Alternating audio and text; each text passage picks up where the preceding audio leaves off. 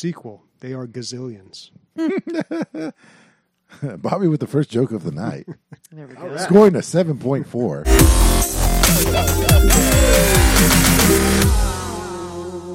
Welcome to the DL Gaming Podcast. I'm Bobby. I'm Nick. I'm Amanda. And I'm Emilio. And this is DLG. How's everybody doing? Pretty good. How you doing? Good. Had a busy week. I hardly got to play, but hopefully you guys played so I can hear about how your guys' games went. I moved from downtown back to a nice, beautiful little naturistic spot in the hills. Still pretty close to downtown, though, so nice in the thick of the action while also being able to get outside more and find some peace and quiet in the busy city. It's like a mile and a half away, right? Yeah, but it could be a whole new world away, you know? Yeah, it's totally the different. neighborhood's totally different. Yeah. But it's cool. I like it. Bobby, how's your week? Not exciting. No? Nothing of note. Yeah. Yeah, and you don't get summers off anymore, so you don't even get to use it. No, although the summers will be less busy. Off anymore. He's he's an executive, dude. Not quite. Yeah, but big boy pants on. Yeah, I That's don't right. work at a school site anymore. But still, it'll be less busy during the summer. We'll see how it is. Bobby, did all your vacation time transfer over? Mm-hmm. Nice. Oh, yeah. Nice. That didn't go anywhere. Good. And also, pretty entertaining when we went and got seafood. Went walking around. Oh, yeah. It was fun on Friday night. We Bobby and I met up and had some seafood. You had oysters for, well, I don't think it was your first time, but it's been a while, right? Yeah. Yeah, oysters is not something I usually have. Where'd you Way guys too go? much. I was tasting I put too much horseradish on the first one. And I was tasting it for like a day and a half after that. Could not get the Bourbon taste of horseradish out of my mouth. Oof. That was a mistake. Where'd you guys go? The Fish House. Yeah, Never been. downtown on It was Broadway. good. All right, let's talk about some video games. Video games. And also, if we could have a shot of adrenaline for everybody, that'd be great. Yeah, we don't start off strong, but we get there. Yeah, we get there. We get there. Good work up to it, yeah. Once we start talking about some exciting games, then I'm sure we'll start picking it up. First one, I'm sure Nick is excited about this. For the King 2 was announced. Yeah. This is the sequel to the game that we've been talking about quite a bit, For the King. Just looking over it pretty quickly, I went over the Steam page, saw the features and everything. It looks like more of the same, which I guess I'm okay with, but I'm interested to see what they're going to do differently. I know we had some issues with the first one. It's a great game, but there were just some problems with understanding how mechanics worked, and hopefully they've addressed that in the second one. So I do have some details about this. I was going to actually talk about this for my show notes as well. They're all inaccurate, but he has them. No, so it's no longer 3-player co-op; it's 4. Ooh, cool. Nice. You can play the game, of course, like you can now. Where like if you technically want to play with 2 people, one person controls 2, one person controls 1. But any combination of that can be done. They have more classes than in the base. For the King when For the King 1 came out, obviously because they're probably using some of the classes that already exist. There's now a positioning mechanic where you can position your characters on the battlefield by a 2x4 grid. So apparently that does stuff. I think that's So you can have a front line and a back line. exactly, and I think the reason they did that is because tanks in For the King, or the characters that are supposed to fulfill tank roles, don't really do that all too well. Yeah, it was really tough in For the King because you'd have a tank, but the only way he could draw aggro is by using a taunt, and that would, if you spent every single turn using taunt, then you'd never do anything else with your tank. He would never attack. He just wouldn't do anything else. So it made it really difficult to tank in the first game. Or at least very boring, it sounds like. Yeah. Oftentimes, taunt wasn't even the best thing to do in a lot of situations too. So it was just like you couldn't really tank in the first game, even though they kind of tried to make it seem like you could. And then a couple other things about the game. Apparently, there's a new tile system where there's elevation, as well as like cities don't just take up 1 to 3 slots. Like there's actually like houses and shit. Yeah, the graphics have been updated. The combat kind of looks the same. The enemies are the same, which is funny because I love the enemies in this game. Like running into like a beast man and he's wearing a bucket for a helmet and he's got a stick with like a fish on the end of it. It's like hilarious. Do we know when this is due? Or? They say next year. Okay. But if they're anything like For the King 1, they're probably going to have a beta phase for it. Right. An early access. No, but this is good. Yeah. Good news all around. It's funny. So you're like, it actually, you could play 4 characters, and then the title screen comes up and there's 3, and I'm looking at Christian's face because he's thinking exactly what I'm thinking. I'm like, oh man, he's already wrong around about the 4. And then it pans out and there's a 4th character, and Chris starts nodding his head knowingly, and my mind is doing it's like a mirror. It's a mirror of my mind on his face. I'm like, oh, he is right after all. That's a nice way of doing it. That's a big deal. A bigger deal than it sounds like. The 4 players, because this game is pretty much you play with 1 person or 3 people. You don't play 2 players, and playing with 1 person isn't very fun either. But this 4 players splitting it evenly, 2 and 2, that totally makes this a lot better. Well, hopefully they have some tooltips in this game too. Yeah, and some sort of YouTube fucking community that can give you tips on how to play the fucking game. Yeah. Mm-hmm. All right. What's next? I guess I have the most next. So, Nomad Survival, Nomad, like people that don't stay put. Nomad Survival is a Vampire Survivals clone. And I think it is total ripoff, 100%. Like even the same attacks and stuff. And it's auto attack. You move around. You try not to get eaten by the bad guys. The graphics are considerably better, but that's not saying much because they were so rough in the first one. We made the jump from 8-bit to, I don't know, maybe 10-bit here or something like that. But I guess more of the same is good. I don't know how I feel about somebody just blatantly taking 100. Even the way the loot system is like a slot machine. It's crazy. It's crazy how much they stole from them. From which game? What was the first one? Vampire Survivors. Vampire Survivors. Yeah, okay. And there's some other clones. If something small has crazy success and sells millions of copies, of course you're going to have these clones come out. But this one actually has some pretty good reviews. I think it's overwhelmingly positive as well. Yeah, wow. So, I don't know if I'm going to pick it up, but if you're tired of the first one, maybe you're looking for something different. I'm sure there's a couple things that are good about it. But it's like 92% right now. So that's pretty good. People are enjoying it, yeah. Oh, it's only $3. It's $3. How much is the That's other not one? bad at all for $3. I think the other one was $3 too. Yeah, it was like $2. They copied the price too. Wow. Unbelievable. Copied everything. Mm-hmm. All right. I'll talk about one more game here. Zenless Zone Zero. All right. This is the new game from Hoyoverse, the people that made Genshin Impact. It looks a lot like Genshin Impact, but it takes place in what looks like a modern urban setting. Oh, yeah. And their website plays music like it's 1999. So, what is this, MySpace? yeah, seriously. So, yeah, I mean, Genshin Impact, I can't remember if you guys played it. I really enjoyed it, but it was one of those things where I was like, all right, I got to cut myself off here. Yeah. The numbers on the bottom are the same as the numbers on the top. You're just hundreds of hours away. Yeah, I kind of like the idea of an urban setting better than the fantasy. I feel like fantasy has just been done to death, so that's kind of cool. But it is, of course, very, very anime, and I'm not the biggest fan of that. Don't believe they have a release date yet. Looks like it's still pretty far out. But you can sign up for... I don't even know if they called it a beta, but you can sign up for something that's going to give you access to the game a little earlier to test it out, and you can give some feedback.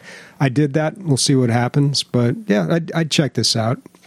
Bobby, did you ever play the MMO that was set in an urban setting? The word world is in the title. I can't remember what it's called. Like, it's I know what you're talking It's not about. New World. It's like Hidden World or Secret World. Yeah, Secret World. Secret Yeah, World. did you ever play it? No. No. I had a friend that was obsessed with it. He said, this is the best game out.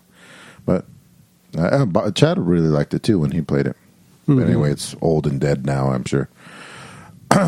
Yeah. Well, I mean, the nice thing about Genshin Impact is you could just play it single player. I mean, you can play multiplayer, but you have to be like in the same region or on the same server. But it's a single player MMO, as weird as that sounds, and it totally works. That's pretty awesome. I guess that's just an RPG then, a single player MMO. I don't know. No, I mean, it's kind of like a Souls. Like there's just other people running around, but you're really doing your own you thing. see their replays and stuff. I feel like Elder Scrolls Online can feel like that as well. Actually, at least if you have the option to play it like it's a single player Skyrim game, but with other people. Running But it is around. more traditionally Yeah. would be labeled as an MMO, so it's not the same. But like it is a style that you can play that game since the lore and the storyline is so rich that you really could do that. Yeah. But I don't know. This looks neat. I never give it. Sometimes when you play something multiplayer, it takes away. I've brought this up several times. It's like you can't read anything. You can't enjoy any of the voice lines. You can't get into the story when you're playing multiplayer. You're just dragging each other along through parts that you guys don't find. It's really difficult to pace a multiplayer game.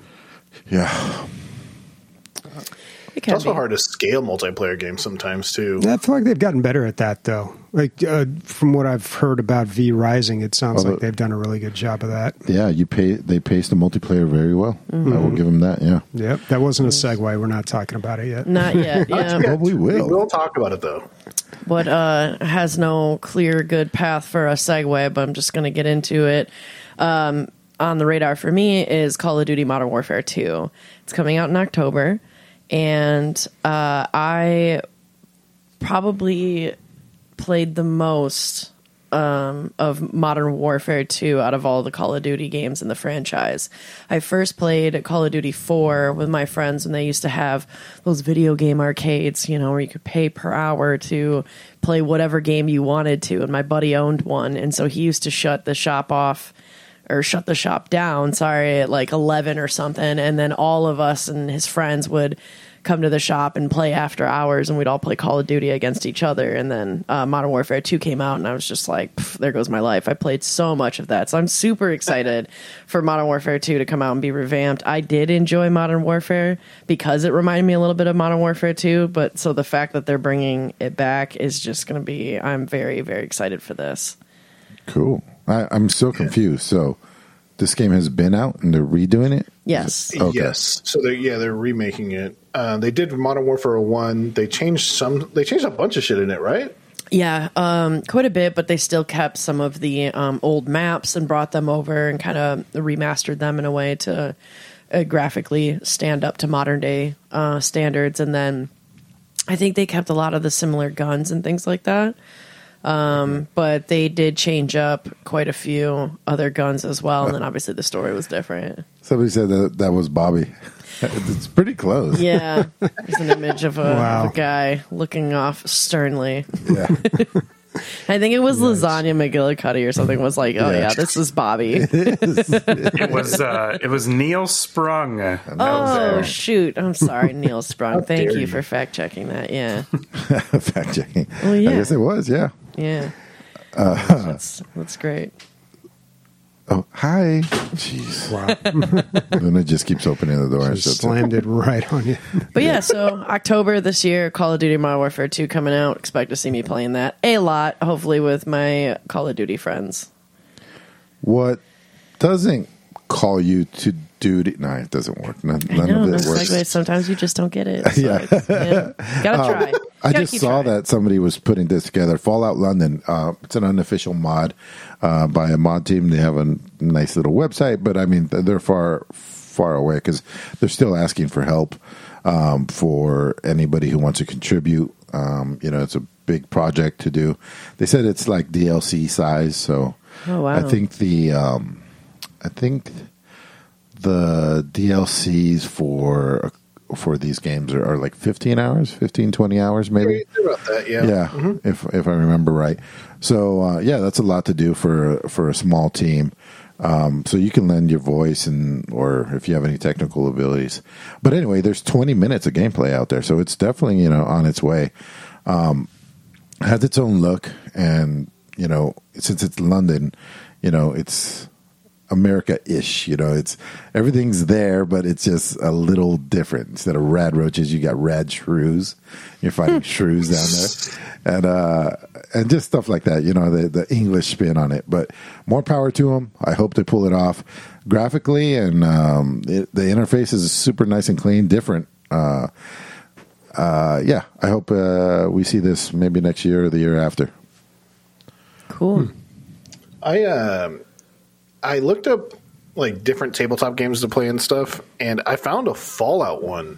And dude, it is involved. And this made me think of it immediately because there's some stuff in the game. It takes place in the Fallout 4 location, but there's a lot of like extra stuff in the board game. And yeah, this gets me excited. Have you ever heard of the mod or heard about the mod that turns Fallout 4 into a horror game? Mm-mm. So I forget the name. It's something Ice, I believe. But it really makes the game, I guess you can say realistic, as bad as that sounds. I mean, you're talking about like ghouls and shit, but like getting 3 bullets for whatever gun you have is like a godsend. But like people actually die in one headshot. You die very easily. Like it makes the game super survival-esque. And it's during the winter. And so it's pretty interesting. You got to actually survive with food and shelter and stuff. Yeah, exactly. You have to manage your cold, I think, as well as another thing. I'll try to find the name right later, or maybe Chris can. But yeah, it's pretty cool. All right. Okay, last game I've got this week is BattleBand's Rock and Roll Deck Builder. You can tell by the title it's a deck building game, and this is an interesting take on a deck building game. It is it's a co-op game, first of all, which is interesting. I remember that came up months ago. We found some co-op game that was, or some deck building game that was going to be co-op, and we're like, wow, we'd never seen that before. But this is, you're a band, and you're competing against other bands. So the cards you play are like Quick Riff or jazzy chorus or something like that. So it's kind of a cute theme, and the animation reminds me a little bit of those It'll Do games. I don't know if you ever played any of those. No, okay. But this is interesting. Yeah, it's an interesting concept, interesting way to do a deck building game. I have no idea how the mechanics are or how the co-op works. That would be pretty cool. The game's like $18, but I like the idea of like, yeah, I'm going to build my band. Instead of combat, we're always used to combat, but you can do the same thing with a battle of the bands. Like, I'm going to build my band, and they're each going to have like, their special abilities and cards and stuff. I mean, that's a great idea. It's a great concept. For sure. I wonder, well, it's out? Mm-hmm. Oh, yeah. It came out about a month ago, 2 months ago, back in March. So it's co-op, but then you're playing NPCs, or can you play against other bands online? Do you know? You can play against, you can play other people too. Interesting. Yeah. Oh, that's cool.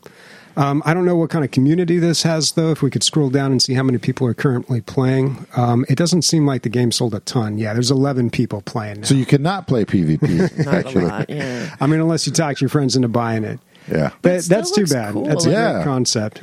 And it looks like it takes place in Burning Man or something. It's like a complete desert background and just like I like the way that the characters look, and this is such a cool concept. Where's how's the reviews like? They're positive, but they have so few reviews that I don't think you can get overwhelmingly positive. Yeah, Right. 91%. 70 people. Yeah.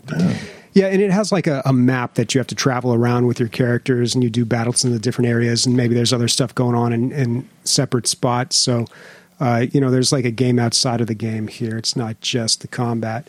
I mean, it's 4-player co-op. There's 4 of us, but I know that'll never happen. How much was this game again? $20. $17.99. $17.99 for Battle Bands. Wait, what do they have below? Is that like a 4-pack or a 2-pack? Oh no, that's just the soundtrack. Dude, Yeah, I that love doesn't when happen games do anymore. that. Yeah, they don't do the 4-pack or the 2-pack. I haven't seen it in 2 years, probably. It's been a while. Yeah. Well, you know why? Because Steam used to allow you to buy games and store them in your inventory. Oh, and they don't right. let you do that anymore. Yeah. I mean, Why? I wonder why.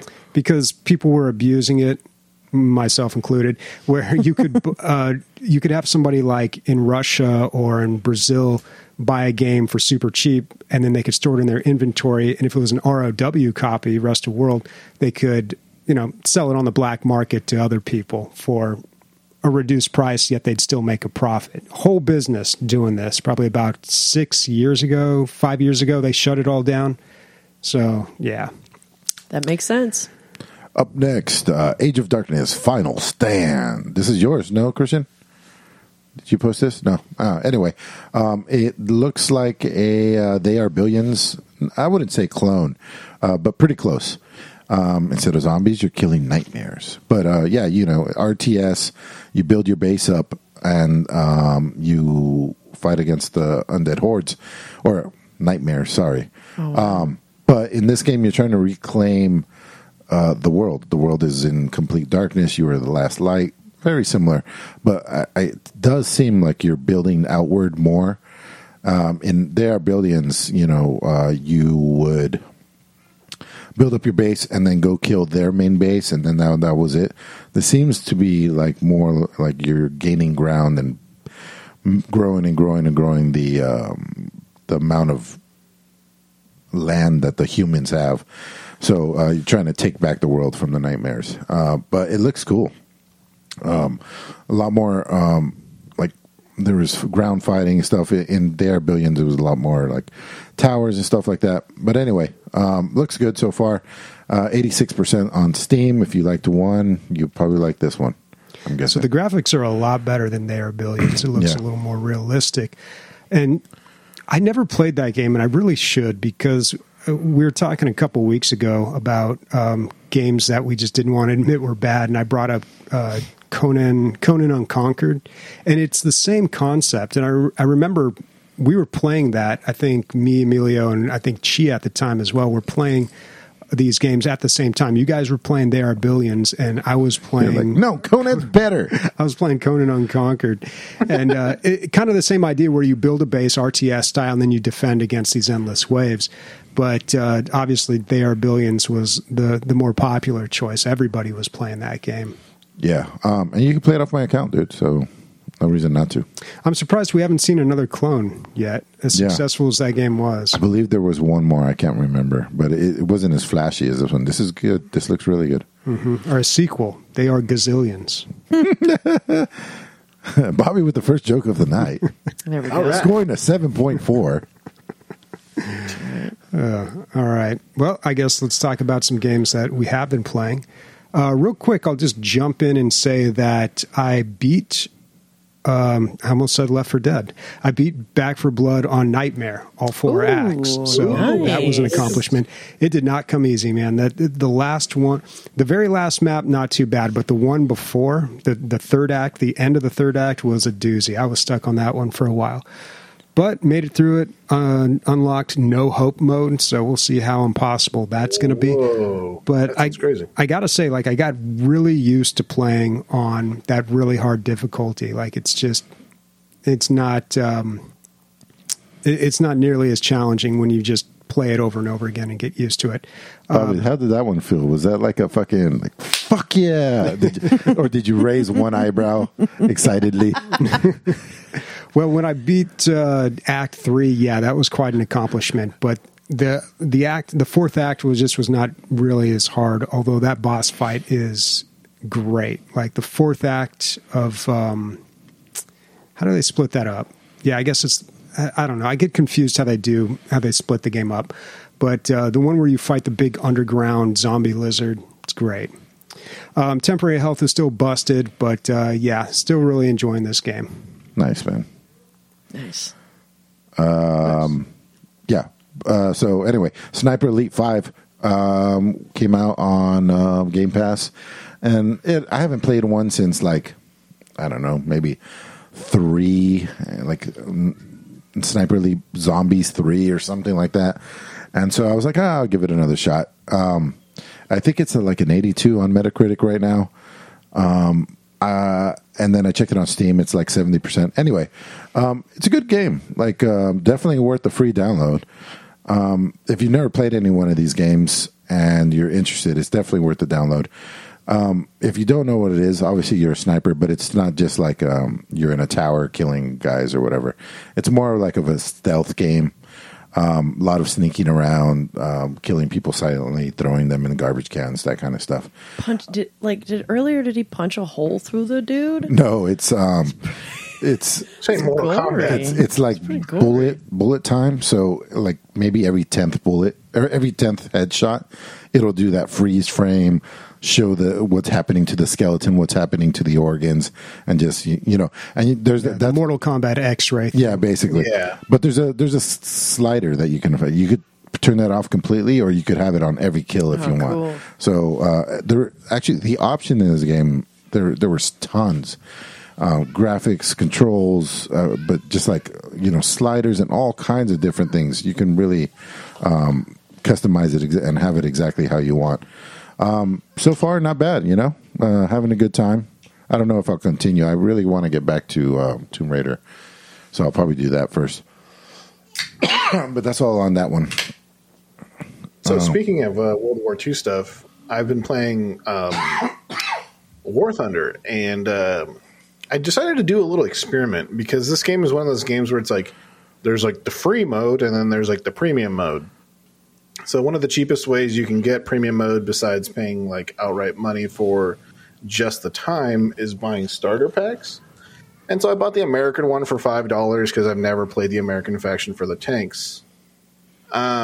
It's safe to say that premium mode is busted. In the amount of time it took me to unlock, I think it was 3 tanks as the Swedish. It only took me. I was able to unlock 9 tanks for the Americans. That's with the XP boost. Yeah, and then I realized that it's not just XP boost like to unlock tanks, but it's also research and like how to add things to your tanks as well. And it's just insane. The reason being is that like, for example, for your tanks, you can get like better ammo types and things like that for your tanks. But once you go ahead and research all of them, that research goes to unlocking new tanks. Yeah, get him all. Sorry about that, guys. The mini me came in. Both our kids are up our butts today, man. Close the door. But yeah, if anyone ever wants to get into this game, because there's still like tens of thousands of people playing, go ahead and just buy the cheapest starter pack, because I know they change prices all the time, and your first week will be the best of the best. Like I probably won't play this game unless I'm playing while it's a premium time. Nick, does that give you so for the $5, do you get forever your American tanks you have bonus XP, or it's a limited amount of time? No, so it's only for a week. Which I think a week of premium time is like $10. I can't remember. I'll talk about the economy in a second, because there's literally people selling vehicles for hundreds of actual dollars in the real world. It's almost as I would probably say it's more busted than the Counter-Strike market. But this game, as far as like playing premium, it only lasts for a week for the starter packs. You can buy like a month or 2 weeks or whatever. But it's honestly way better just to do with the starter pack, especially if you don't know if you're going to sink all your time into this. Because with the starter pack, you also get a couple of things as well. Yeah, so you get a tank and a plane. And to be honest, they're not the best and they're not the worst, but hey, it's another tank and another plane to use. Yeah. And it's for whatever country you buy the starter pack for. So yeah. All right, cool. So I played more Ultimate Epic Battle Simulator 2. There's no good way to say No. It's not like PUBG. You can't just say UEBs. Yeah. Played some UEBs too. Yeah. So I was watching John play it, and he was playing with the character customization. He gave John Wick like tank bullets that came out of his pistols, and he gave the tank bullets like crazy radius explosion. So he put one John Wick versus 10 million zombies, and John Wick took it like easily. Like, and talk about. The zombies look like they're just flying everywhere, and the floor is riddled with them. It looks like Wow. It looks like pepper or something falling. What did I say? Oh, lawn trimmings. You know, when you look at the lawnmower, they're just flying everywhere. It's crazy. Yeah, John Wick took the day. So I was like, oh, you know, I'm going to just start fucking around with the character customization. It's not super robust, but you can change things like the rate of fire, how much damage it does, blast radius, impact force, and the type of bullet it is, stuff like that. So I started fucking around with it, and I had the idea of, I wonder, you know, how like 10 snipers, which there's no snipers, so I made one. I took a U.S. soldier, I lowered his rate of fire, upped the damage, and upped the accuracy. I was like, how 10 snipers are going to do against, like, you know, 100 zombies from a tower or something. So I set that all up. That was kind of cool. And then I also made machine gunners, so I gave them very low damage, very low accuracy, but very high rate of fire, and put them up against a ton of zombies too, and that was cool. And so just playing around with that, and, you know, there's going to be so many tools later on.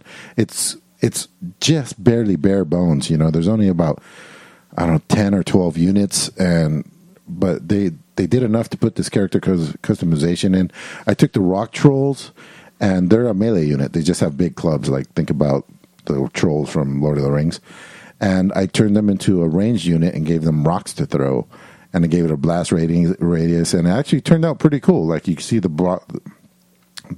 rock land, bodies go everywhere, but then it keeps bouncing, and, you know, more bodies go everywhere. It looks just like it would in a real battle or something. So, yeah, you could totally make, even though you're stuck with the model and the colors and all that stuff, you can totally make your own classes and stuff. Not too much. Like I said, it's still not robust, but, you know, once the mods come out, this shit's going to explode.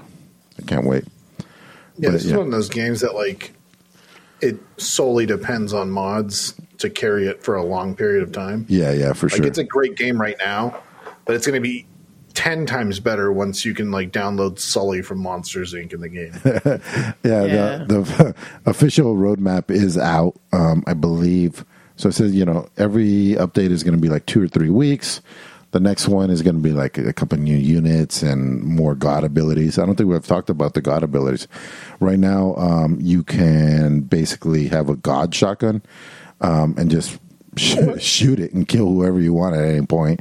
And then there's also Noah's Flood. So you could just add a tremendous amount of water to anywhere on the map, and they just go flooding down they just go downhill or whatever, and they're all like, it's funny because they're in the middle of this fight, and then they're like, it's great. And so they're going to add more of that, and I think they're going to add like a pinch and throw mechanic, which we all love, right? You just pick up a dude and just take one guy and put him on the fucking in the middle of the ranks.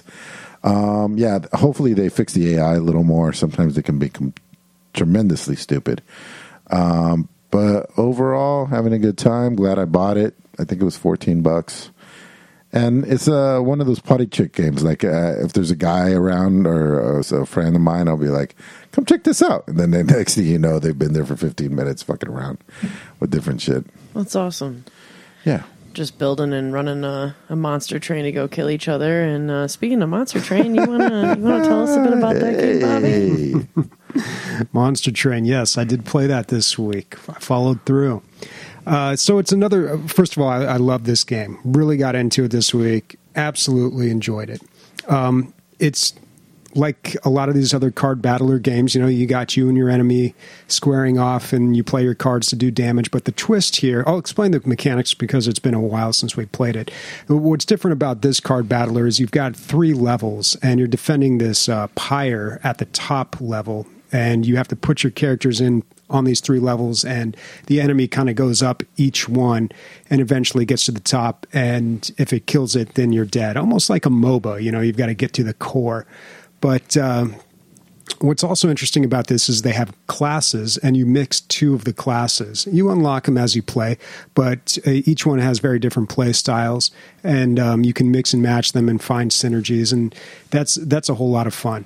I mean, the game, compared to the other card battlers that I played, like Grifflins and Slay the Spire, it's a lot more complex. There's a lot more complexity to it. So Slay the Spire was very straightforward. They just got right to the heart of the card battler, right? And it was really satisfying because of that. Grifflins, it was almost like an RPG.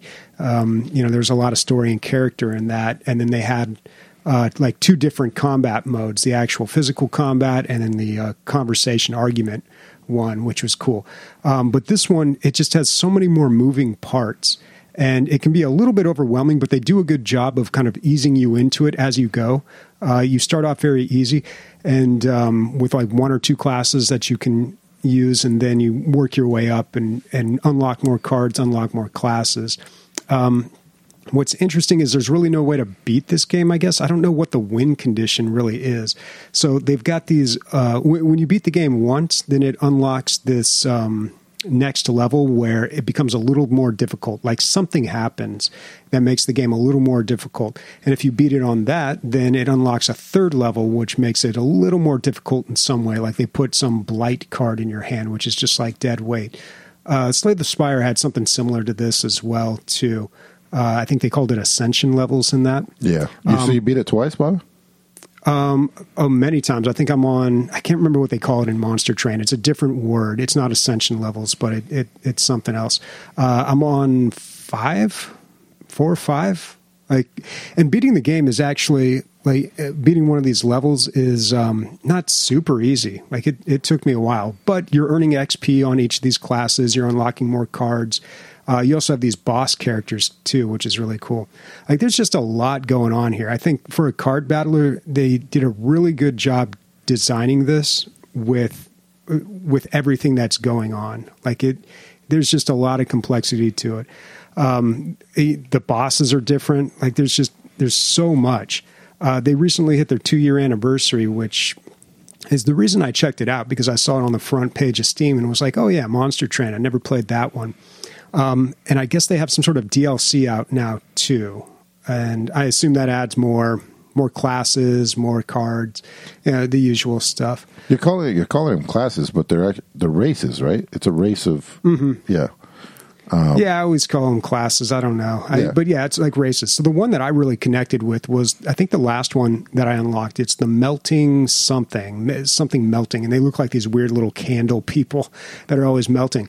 But the whole strategy with them is you purposely kill them or let them die in combat, and then you have cards that bring them back, and when they come back, they're even stronger. So it's really, you're trying to kill your own guys just so you can bring them back stronger every time. So you got to make sure that you have the cards to facilitate that. But there's different strategies you can do with each of these races or classes as well. The other one that I had really good success with was like the plant people, whatever they're called, and spike damage, which is spike damage. When they do damage to you, you do it back to them, like thorns or whatever they call that in World of Warcraft. I had a lot of luck with that.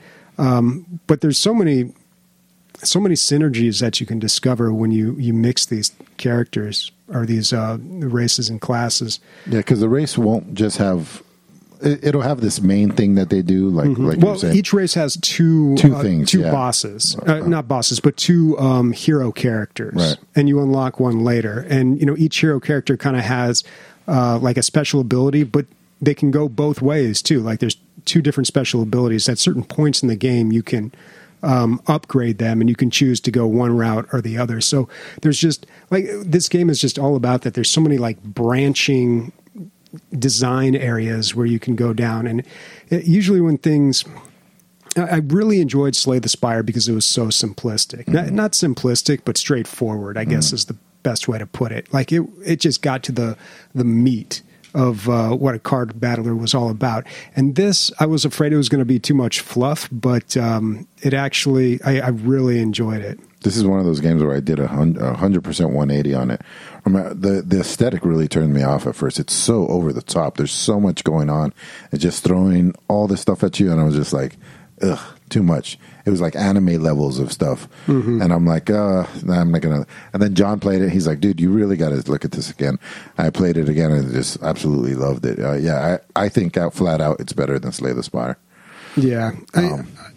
I would say it's so hard for me to compare that. I loved Slay the Spire. I loved Grifflands. I like all these games, but I don't know. I'm sure I'm going to play another card battle, and I'm like, no, this one's the best one now. I've been trying to get you to get Tainted Grail, man. Both of these games. Maybe that one will be 2 years I've been trying to get you to play this game. So another 2 years you'll play Tainted Grail. Yep, and then that'll be the new one. But the art style is interesting because it's not striking in any way. Like Slay the Spire has a very distinct look. Grifflands has a very distinct look. This looks like very generic, I'd say, as far as the art style. It's very well done, but it doesn't really stand out. But I really came to enjoy it. And you're right, the game is very busy. When these attacks are going on, like you hit, I think you just hit a button and then the turn plays out, right? Like you see like, okay, this guy, the enemy's going to do this much damage to this character and kill him. And then you're going to do this much damage and kill that. You see what's going to happen. But you play all your cards, then you hit go, and then it all happens really quick. Now you can let that animation play out at normal speed, which I did at first. But you can crank that up to like ultra fast. So it just goes like brrr, and the round's over. And eventually I got there, but at first I couldn't do that. I was just like, wait, what's happening? Just slow down. Like it was too much. Yeah. So yeah, the game can look very busy, but it's worth it. Like it's a good game. For sure. Overwhelmingly positive, 14,000 people agree. Yeah, you should buy the DLC so I can play it off your account. No, I might pick this one up myself. I might have played the DLC. I might have paid it. Is it not available? On Steam, this is interesting. So if you buy something, a DLC on Steam, that should be available for family sharing, I would think, but I've never tested that. I don't know. I'd be interested to know. I really think you can. I want to say during ARC that my best friend was able to play off of my account. I want to say that you can. I wonder if you play the DLC, buy the DLC, if you'll be able to play off of my If I could play the DLC off of it, yeah, maybe. I don't know. I don't know. How much is this game? I think it's like $20. Whatever it is, it's worth it. All these card battlers are like $20, I think. Yeah. But yeah, Monster Train, fantastic game. Keep saying deck card battlers. It's a deck builder. That's what it is. What's the difference? Like a card battler is, well, obviously you battle cards, but a deck builder, you're modifying your deck as you progress through the game. You're taking cards out and adding cards to it. I don't know. I've been using them both interchangeably. Like I didn't. Might be right. I don't know. There's probably some specific difference between the two, I'm sure. Roguelite. Who knows? Roguelick. So we all watched Kenobi, I believe. Yes. And we're going to get into some spoilers. I found Sniper's opinions. Were you high, just watching it high and then live streaming? Can I just say as a side note, I know that what you did is you basically kind of hosted a impromptu like a TV series watching thing where everybody joined on Disney Plus together and watched. Sniper, I appreciated so much that you created that channel and we're doing that because I actually pulled that up while I was watching my own, and I didn't necessarily go back, but it was kind of like I'm there in spirit, and I was just laughing, following along with what they had said previously, the day before when I was watching it. Yeah, I loved it. That was great. That's good. I hope. I hope it didn't spoil anything. I wasn't high when I watched it the first time. I had it up on my second monitor and I was trying to get some work done, but you know how that is. Multitasking is a myth and all that. When I actually sat down and watched it fully, all those criticisms pretty much left. I was just in awe of what I was watching. So yeah, I really enjoyed it. I think they did a fucking amazing job. Other than like a few little tiny nitpicks, which I'll always still have, it was pretty great. It was so good. Yeah, I think this is, from all the originals on Disney Plus, I think it's probably my favorite. Yeah, where were you guys at on it, Bobby and Nick? I want to hear Bobby's first. I mean, I'll go first because you have more of a Star Wars background than I do. Okay. I enjoyed it a lot, to be honest. There was some parts where I kind of laughed, and it's like one of the fighting parts. He pulls out like some Aikido. And there's also some call-outs and some Easter eggs. There's other things. I just want to see more. I can't really judge the whole thing from just 2 episodes, but I will say, like, so far, I'm pretty satisfied. All right, now Bobby's going to shit on all of us right now. All right, well, I will say I enjoyed it. It's Star Wars, so of course I enjoyed it. But every time I watch something with Star Wars, but here's the but, guys, and it's a long but. Every time I watch something with Star Wars, I'm always faced with the realization that Star Wars is just not for me because I'm too old for it. And I wonder if I enjoyed it so much when I was young just because I was a kid, or if Star Wars has actually changed. Did I change, or did Star Wars change? Because it's very broad. It's so broad it's almost theater, like in terms of like the acting and the script and everything like that. And even like the production design, it all seems a little too clean. They don't have this problem in the movies as much, but in the TV shows, I just notice everything just looks a little too clean and pristine. Like the opening scene, I guess second opening scene when they were in that bar on Tatooine, it didn't look like, the original Star Wars movie that was shot in Tunisia, and it looked all gritty and gross. Because everything was actually gritty and gross, probably too. Yeah. Yeah. And like the chase sequences and the fight scenes are all very overdone and theatrical, and it's difficult because I watched The Northman like right before watching this, and those are 2 very different things. So I think I was just. How'd you feel about The Northman? Loved it. It was such a good movie. Yeah, super good, really good. So I think I was like unfairly comparing it to that, at least with the combat and everything.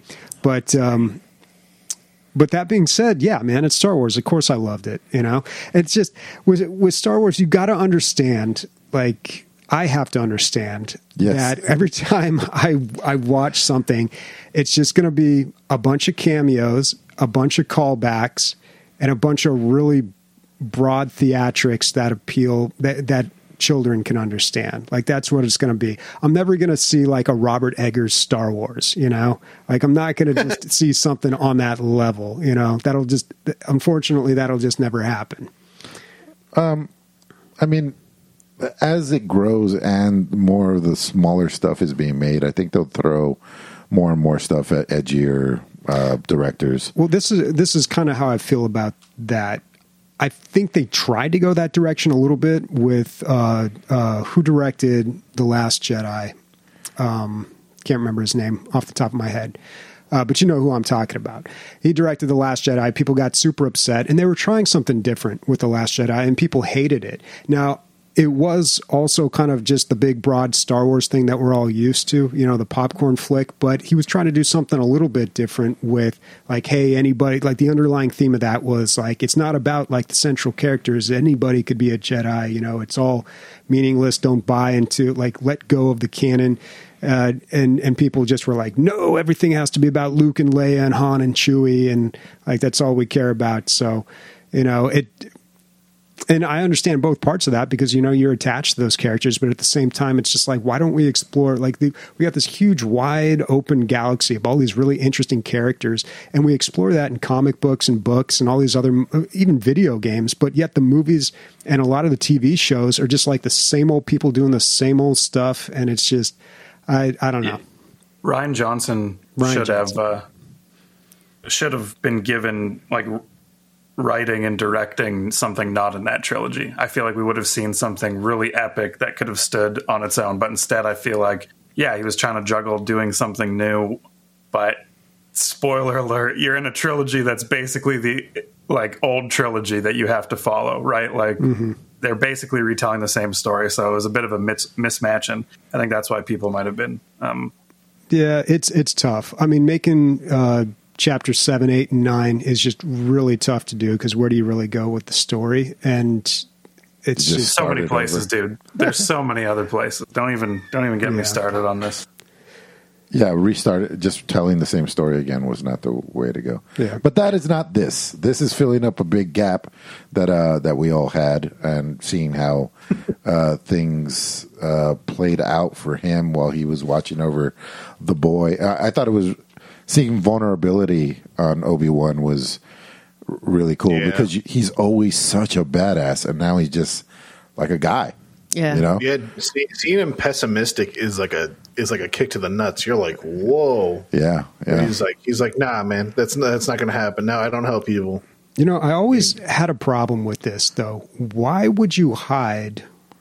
Why you got to hide Luke and Leia? Let's hide Luke with Anakin's family. Yeah. Like what is Owen? That's his step brother, right?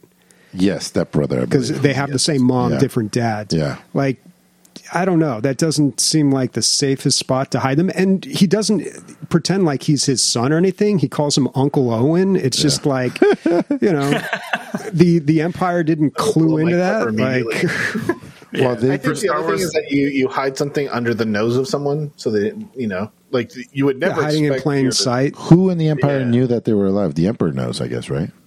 Yeah, like the leader of the Empire. But I think the important guy. They didn't know They didn't know that Luke and Leia were alive. I don't think. Not even Vader knew that. Well, maybe they should have used the Force or something and figured that out because I feel like that. But that comes right away. You're like, why? That doesn't make any sense. It's the worst place you could have put him.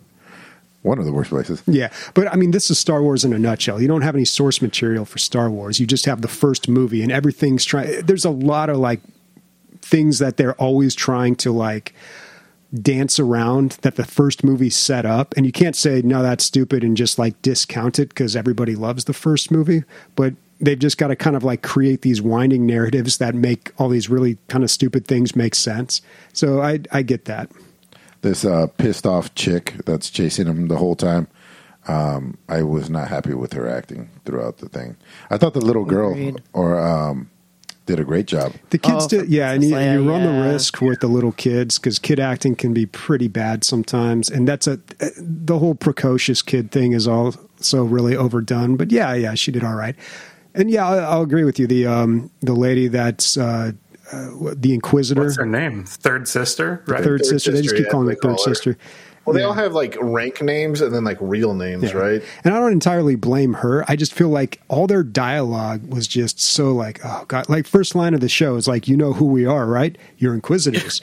You know what we do, right? You hunt Jedi. It's like, okay, did everybody get that? Yeah. I mean, it couldn't have been more on the nose if they had looked right down the lens when they said it. I mean, I didn't like that part of it too. Like in world, does it make sense? Like this is supposed to be the Secret Service of the Secret Service, you know, like they hunt Jedi, something that they were not very secret. Like the whole town just stopped and looked at this ship come down. Yeah, but like everyone in the bar is scared, like, oh, the Inquisitor in Tatooine. I was like, bro, you fucking go into the cantina like this, people throw you out. Come on, like, is this blast you in the face? Yeah, is this Mos Eisley or not? So it was a bit strange that way, but. Overall, very enjoyable. Yeah, and I feel like they're building up to the confrontation, like I don't know, like maybe there's going to be a confrontation between Obi-Wan and Vader, but that would kind of undercut what happened in A New Hope, you know, where Obi-Wan sacrifices himself. Like that was like we haven't seen each other in a long time, you know, the big reunion. Although he's not 60 or whatever he is in A New Hope. Well, this takes place 10 years after The Phantom Menace, and there's 32 years between Phantom Menace, right? Or 22 years is still a long time. 22 years is a long time, man. Mm-hmm. Yeah. Anyways, recommend. Yeah, streaming for free. I'm excited to see the rest of the season play out, though. So are they doing one episode per week? We got 2. Oh, is that how it is? But we got 2 on the first dump. Mm-hmm. Is that okay? Yes. Also, Stranger Things is out again. Hour-long episodes. I did, but I fell asleep a bunch of times. But I was drunk and it was really late. What is it called? It's going to be in 2 parts. It's going to be a bunch of episodes and then another bunch of It's so much content, dude. The first half is like 9 hours of content. So it's going to be an 18-hour season. That's crazy. They're going to. It's the series finale. Like they're not. Oh, going to okay, that's good. So yeah. Oh damn, yeah. And they get right to it. Like people are dying horribly right away. Oh. Don't spoil it. Yeah, I saw someone watch refer to it online as a meat swastika. So yeah, it's pretty bad. That's exciting. Great. Yeah. Speaking of not a meat swastika, well, whatever the fuck you said, but just drowning in meat and gore and blood. Game of the weeks, and the only game that I've consumed my whole week with is V Rising. This game, I fucking love this game. It's so good, dude. It's such a good game. It's so good, and especially playing on Fastidious' server. First, I think that he does a really solid job being an admin for it. It's PvE. There's talks of, it's not official, but there are talks of having potentially one night a week where it's PvP. And the community is incredibly active and kind and really nice. And some of it is a lot of people from DLG. Some of it is some random people. It's one of the first servers to go up live when the game came out. So there's been quite a lot of people. I know that Fastidious said that there's 200 people total, but there can only be 50 on at one time. But still, it's a very... we're not cute. We're not in a queue. It tends to work out really well. There's just 200 people that have connected to it. But this game is just amazing. The strategy that you have with different bosses is fantastic. I've been fighting a lot of the bosses. I think I'm at a point now where I only have 6 or 7 bosses left to kill. Have you got Bat Mode yet? No, that's one of the last bosses I have yet to kill. The last thing, the Night right? Marshal in the Swampland, yeah. I have not gotten that one yet. I almost did, but today I did the Spider Queen and was out in the swamps quite a bit, and this game, it just does not disappoint, I think. It's really awesome. There's so much customization for your own castle and your own place that you could live in, and then that's only a tiny part of this game, I feel, because so much of this game is the combat. I mean, dude, and that's one thing that. So I think one thing that this game does is that it's very good at a lot of things. So in Diablo, they try to make the economy a thing. They try to make the home base a thing. It is, and it's only really good at combat. This dude, the base building, all that shit, the crafting is I love it. It's so good. I only got to level, that's another thing is there's no levels. It's just gear score, equipment score. Mm-hmm. Yeah. And then my old fucking person brain, me and my buddy, we just call it eye level. So inventory level. Yeah. Yeah. And so, I will say that this game has way more engaging fights than Diablo, than some other top-down, I guess you can say RPGs. Action RPGs, yeah. Yeah. There was one mechanic that I love and that you brought up when you talked about it the first time, as far as on the radar and stuff, is the sunlight. Yeah. Because goddamn, when you start fighting a boss and the sun comes out, it's the biggest kick to the balls in the world. Unless you're fighting in a mine or something. Absolutely. For those who don't know, staying in the sun takes away 10% of your health every second. You die so quick if you stand in the sun. So, yeah. but we all know how vampires work, guys. You're explaining to this we've never seen Blade. Yeah, well, I mean, it could have went in a dumb direction, you just sparkled. Yeah, 1%, but no, it's fucking fast. What if you wear a motorcycle helmet? No, it is absolutely unforgiving, the sunlight in this game. But it does allow sometimes, I actually was able to get a clip of this. I was fighting Octavian, the militia boss and guard, and what you need to unlock, I think, silver weapons. And we got him down to 10% of his health, and the sun came out, and it was just no. And it was like we got so close and it was so tough, and it was just one of those moments where it's like, of course you're hiding behind a tree, and then he cuts down the tree, and then it's just like, oh, hello, son, fuck out of here. And just getting burned and trying to find shade while having a guy launch like spears and stuff at you. But it, what ends up happening is it is that much more rewarding when you do finally kill him in the sunlight, because you're just like, yeah, that was a whole nother level of difficulty. Is finally like killing them with the sun. But yeah, it's just another thing you have to be mindful of, and it changes as well, because like I was saying before, like 2 p.m. the shade that's there is different than 9 a.m. And so you can see it in the top right, like by your mini map, like what time of day it is, and that does impact the shade and where you can hide and run to. But yeah, we could just see that like Christian pulled up a clip of like me playing against Octavian with Fastidious and another one of our clan members. And it's like, as soon as I die, then they like finally are able to like kill him off in the distance. And you can wait. There was been a few times where there was a whole bunch of us fighting a boss, and once you down the boss, like it would be wise to wait so that way everybody's ready to hold down F and drink the blood of that V blood person.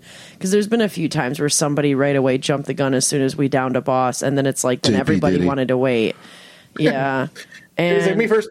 Well, but it makes sense, right? Like you don't know if it's going to despawn or de-aggro or anything like that. Like you're not sure, but like it does not de-aggro or despawn or anything. So like you can wait even upwards to like a few minutes for everybody to be ready to drink the blood all at once, because that is a lot better than waiting to go fight and kill the boss all over again to do it all over again. Dude, as someone who died when a boss was at 5% health and you're like, fuck, I have to do that all over again. Mm-hmm.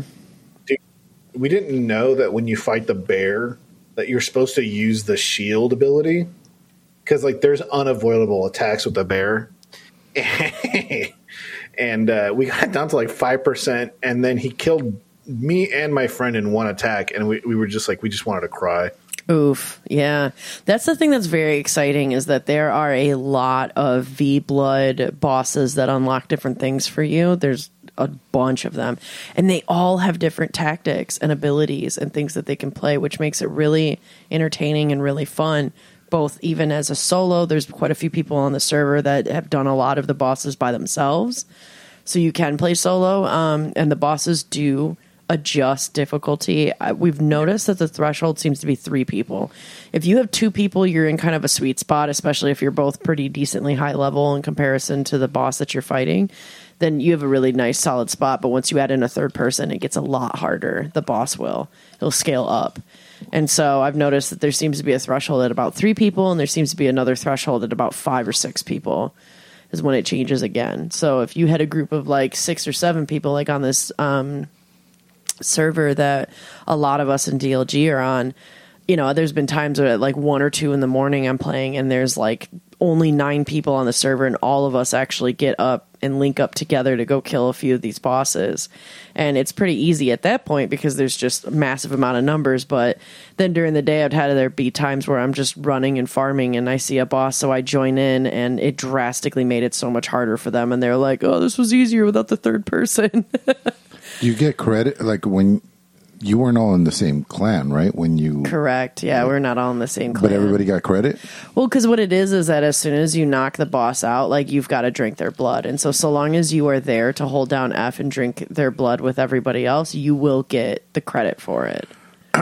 Which on one hand is kind of nice, and on the other hand is like, I don't know. It's pretty shifty. Yeah, it makes it pretty, exactly. It makes it pretty easy for somebody to just kind of hide and let other people do all of the work and then jump in at the end and get it. But if you're in a good community like the one that we're in so far, then like people don't even do that. Like they do join in and they help, and then everybody just kind of waits for them. So that way everybody then can get it, which is really nice. But I've been finding crazy diversity in the way that these bosses are fighting, and it's been making for some really entertaining and really wild and crazy like boss fights and stuff. I found the gameplay loop interesting. I think you talked about it last time, but I'll just reiterate. So you're kind of like in your castle and you're building stuff, and you'll get to a point where you can't go any further. You'll be like, oh, there's I need to be able to smelt copper now or something. And so you'll look at the V list of V bosses, and you'll look at the one that says, hey, this guy shows you how to smelt copper or whatever it is. And then you'll click on him, and then you have a kind of like a sense of where he is. It's not a direct line. There's a lot of like rubbing on walls while you're trying to like go around the mountain. Is he in the mountain? Is he on the other side of the mountain? It's not perfect, but it does tell you where fucking move. Yeah. And so you're going around, and just the traveling in the game, there's a lot of shit that can happen. Weird things happen. A train of mobs that were all aggro just ran past this bandit camp that I was in, and the bandits inside of it joined the aggro train, and half the camp was gone. And then John and I were just there with a couple peasant guys, and we killed them. We're like, what the fuck just happened? We didn't know what happened. It seems glitchy, but maybe it's a game mechanic. No, I don't know. It's part of the game. They have it so that way the AI can fight each other. So it's like a real world. So that is a tactic that you can use that I've even been a part of, where we actually let the boss get whittled away by quite a few mobs that were near it before we even engaged. So that way then, like I think Meredith, the archer, who's typically in one of the iron mines, I think she's a good one to do that with. You could get the massive like grave boss in the mines to fight the V-Blood boss, and then one of them's going to die and the other one will be at like halfway health, and then that's how you can start the fight, which is an awesome tactic that you can use to kind of manipulate and use the environment around you, just as what the content that we're seeing right now is. Like when I was fighting Frostmaw, he was using the environment against me by like launching and attacking and cutting trees down in the middle of the sunlight. Fucking rude, but that's very smart on his end, right? And so like there's a lot of strategy with fighting bosses and mobs that is just somewhat of a mechanic and just another thing that's part of the game. I haven't really seen it on this scale since even like Fallout 76, because Fallout 76 was actually like that.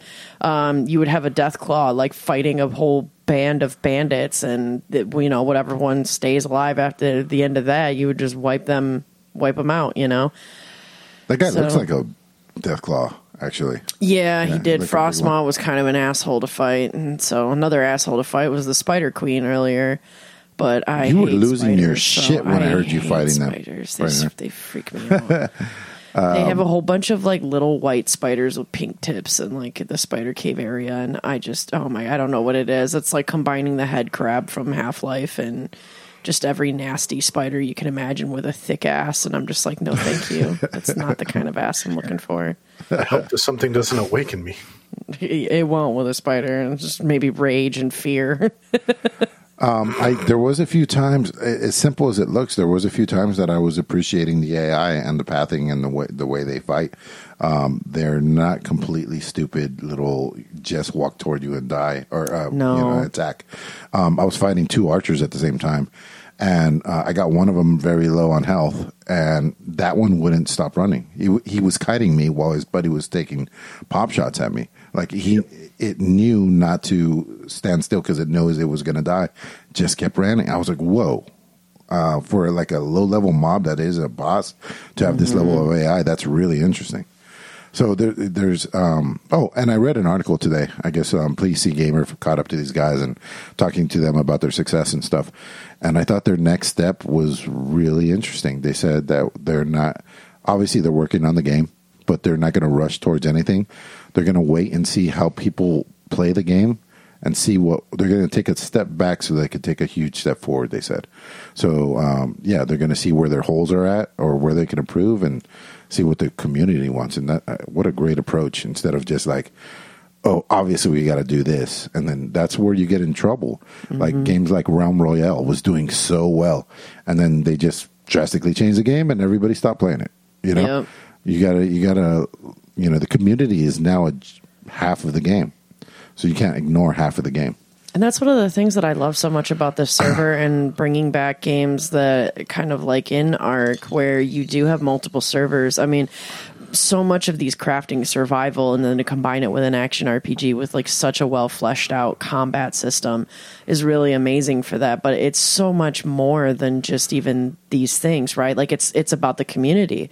And like even in this in this server, we've talked about potentially doing one night of PvP, and they were just like random people that we didn't know that were just like, yeah, then maybe we can build a Coliseum and start doing like arena fights for PvP. And we're like, that's a great idea, you know? And so you can actually build something as an entire community and a group that offers a totally unique experience that isn't necessarily designed by the devs for that game, but ends up becoming such a beautiful, happy little accident, right? And so it ends up becoming a wonderful masterpiece just in its own like that, you know? And I felt like there were so many ways and so many things, and like in this moment of this video that we're playing, I actually randomly ran into Random Task, who's a part of the DLG community, had no plans of meeting up with him and his friends, but ran into them just out of nowhere, and we're just like, all right, let's beat this boss. Since this boss is really tough, why not? And I love moments like that. It's like you have you have this big house, right? And then in each room there's like these different things going on that you could hang out with your friends in the DLG community and other people, you know, very much like what we would get if everybody goes to DLG Con, which is what's great, because so to kind of plug DLG Con, that beautiful transition that I now made very annoyingly aware, but like in DLG Con, if we were to have, like, especially going to Austin, Texas, there's going to be people that will be barbecuing, there'll be some people in a lake and swimming around the lake, there'll be people playing board games, and so in each room there's all these different things that will be going on that you can then hop and kind of join in and watch with this game, where you could be in different areas and zones of the map, and you're running into people part of our community that you didn't originally plan on. So if you're interested in joining in not only the community, I mean, you can definitely reach out to me if you want to get the information on how to join this server on V-Rising if you're playing V-Rising. But if you're also really excited and curious about DLG Con, you can reach out to me at there, or you can find information about DLG Con when we're going to be in Austin, Texas. That is in our Discord underneath the DLG Con planning channel, which you can find the link to our Discord through dlgaming.net on our website.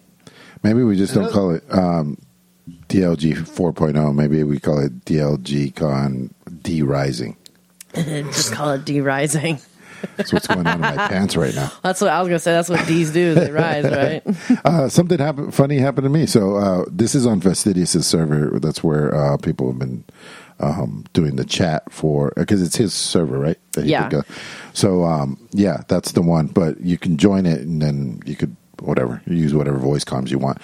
There's also local chat. So if you run into somebody randomly, you could just hit the button, mouse wheel, and talk to whoever's around you. But so Flying Hawaiian jumps in, and we start talking to him. And then we're like, oh, okay, we're going to go. He's like, all right. And I'm like, do we have to go back to our castle? Because I really don't want to run back to the castle, just go to sleep. He goes, dude, every time I go to sleep in the woods, I fucking die. I don't know what it is. I was like, oh, maybe your body's persistent. Maybe it stays in the world, and it can die. And he's like, I don't know what it is, but I always dead, so I always go back to my coffin and go to sleep. And I was like, well, fuck it. You know, I'm going to go to sleep in the woods. It's not worth it to me to go back home. So I go to sleep in the woods, and then I go do some stuff, and I come back, and I see I have a message on Discord. I look, and Flying Hawaiian randomly found me in the fucking forest. My dead body, took a screenshot, and showed me that he was right, and that you can't survive in the woods asleep. Yeah. And see, that's why I love all those little moments in this game, man. Like, we just keep finding each other on accident and stuff, or are able to go talk to each other and things. So yeah, you can hold down mouse wheel to talk to. That's the push to talk thing. You can also hit enter and then hit tab to cycle through your clan chat, your local chat, and like the global chat, and talk to people as well. Everybody's super friendly in this server and very helpful. How do they find it, Dave? The server, they'd have to get a hold of Fastidious or myself. I think we, I want to say... We'll work something out this week. Yeah, like how we're going to be able to just make it very easily and accessible. But right now, you can obviously reach out to me at Days on Discord, or Emilio at Ender's Logic, or I think Fastidious is still in the server to be able to ask him for it as well. But yeah, it's a really fun time, and I mean, I'm loving this game. I can't get enough of it, and I just, part of me almost wishes I wasn't on the podcast today so I could be playing this instead. Dude, we were supposed to play Dungeons & Dragons Rick and Morty, and Daisy's like, no, you know, I really can't today. And I was like, oh, she must have something to do. I find her on the server playing V-Rising. That was That's what happened today. I moved this weekend, and all I wanted to do was play V Rising. So I was like, no, that is what I'm doing. Is I'm playing some V Rising. Too. I'd rather you be playing V Rising than playing with us and thinking about V Rising. Yeah. That's how I feel about D&D. If you're not there all the way, I don't want you there. Mm-hmm. All right. This is just a personal thing. This is not anything against the game. I'm not one for crafting at all. Like, I don't like those mechanics at all. So 50% of the game is like out for me. But for me to enjoy the combat enough to have that be carried, you know, John was doing literally everything in the castle, and I was like, so what do we have to do? Like, it's not one of the things that I enjoy doing, but I could totally like farm resources. I don't mind. So I'll be the little bitch outside cutting down trees.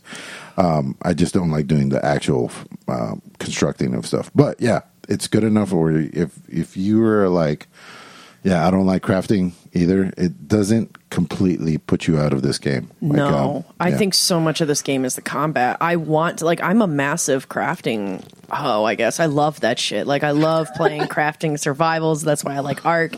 I want to Martha Stewart the shit out of the house. I want it to be beautiful, where like everything's symmetrical. I love that. But I don't give a shit about crafting because the combat is so much fun in this game that it's just like, I just want to go out and kill stuff. But I am the crafter out of the clan, though. Like, I did build the house and things like that. So that's what's kind of nice, is I do think that 2 people to maybe or 4 are like a really sweet spot and like a really good number, because with 2 people, it's like, especially if one person likes doing all the crafting and the housework, then it's going to be a great time. Because also too, with 2 people in the same clan, like, you progress at the same time. So I would recommend that people find other people that have maybe similar gaming schedules and are around the same level and just kind of want similar things out of the game, because with 2 people, it's perfect and you'll both be on the same progression. Because when you join a clan, if one person progresses, then everybody gets that buff. And so that was one of the things that's kind of sometimes a downside, and one of the complaints I had with Valheim, where like if one person defeat a boss, the whole server essentially leveled up. This is a little bit better than that in V Rising, but it's still similar when you're in the same clan. You can't be in a same group. It's like the only group system is a clan. But if you were to join a clan and if one person just went ham and killed all the bosses, well, then you would unlock everything. And for some people, they like that. That's like cheesing it in a way.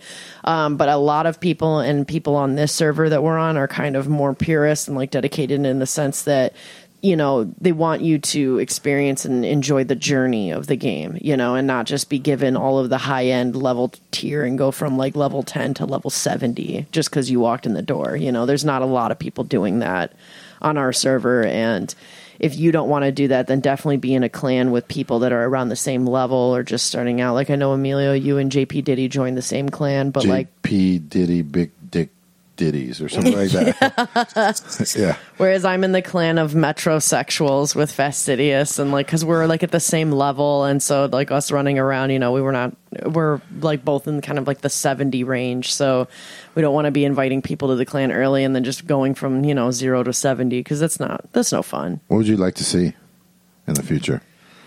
I'd like to see classes and more diversification, like maybe skill trees. Because you're basically all the same person in this game, it seems like. Yes, yeah. Yeah, in a way you are, but I would argue that actually makes the playgrounds for PvP really fascinating and good then. Because if you all are starting and have the same resources to fight, then it is going to be all tactics and strategy, and like that's how you're going to win over other people. So I actually really appreciate that they don't have the type of skill trees that you would think, or like the massive amount of customization. And there's still a lot, because you can change your weapon instantly while you're fighting. So it gives you so much more of options for rotation and like how you're going to strategize attacking and fighting stuff, you know, because you could be like, okay, this kind of boss is more range based and it would serve me best to be more range because it has a way of sucking me in and getting me stuck, right? Then you would go with like a crossbow, but then maybe you can switch it, or maybe you're starting to die and you're like, oh God, I need to run and hide and survive. So then you could switch to your dual blades and like go stealth and run away, and it's just like instant. So that is nice, and like a whole new way of strategizing with that. So I don't know if I would necessarily want to see that.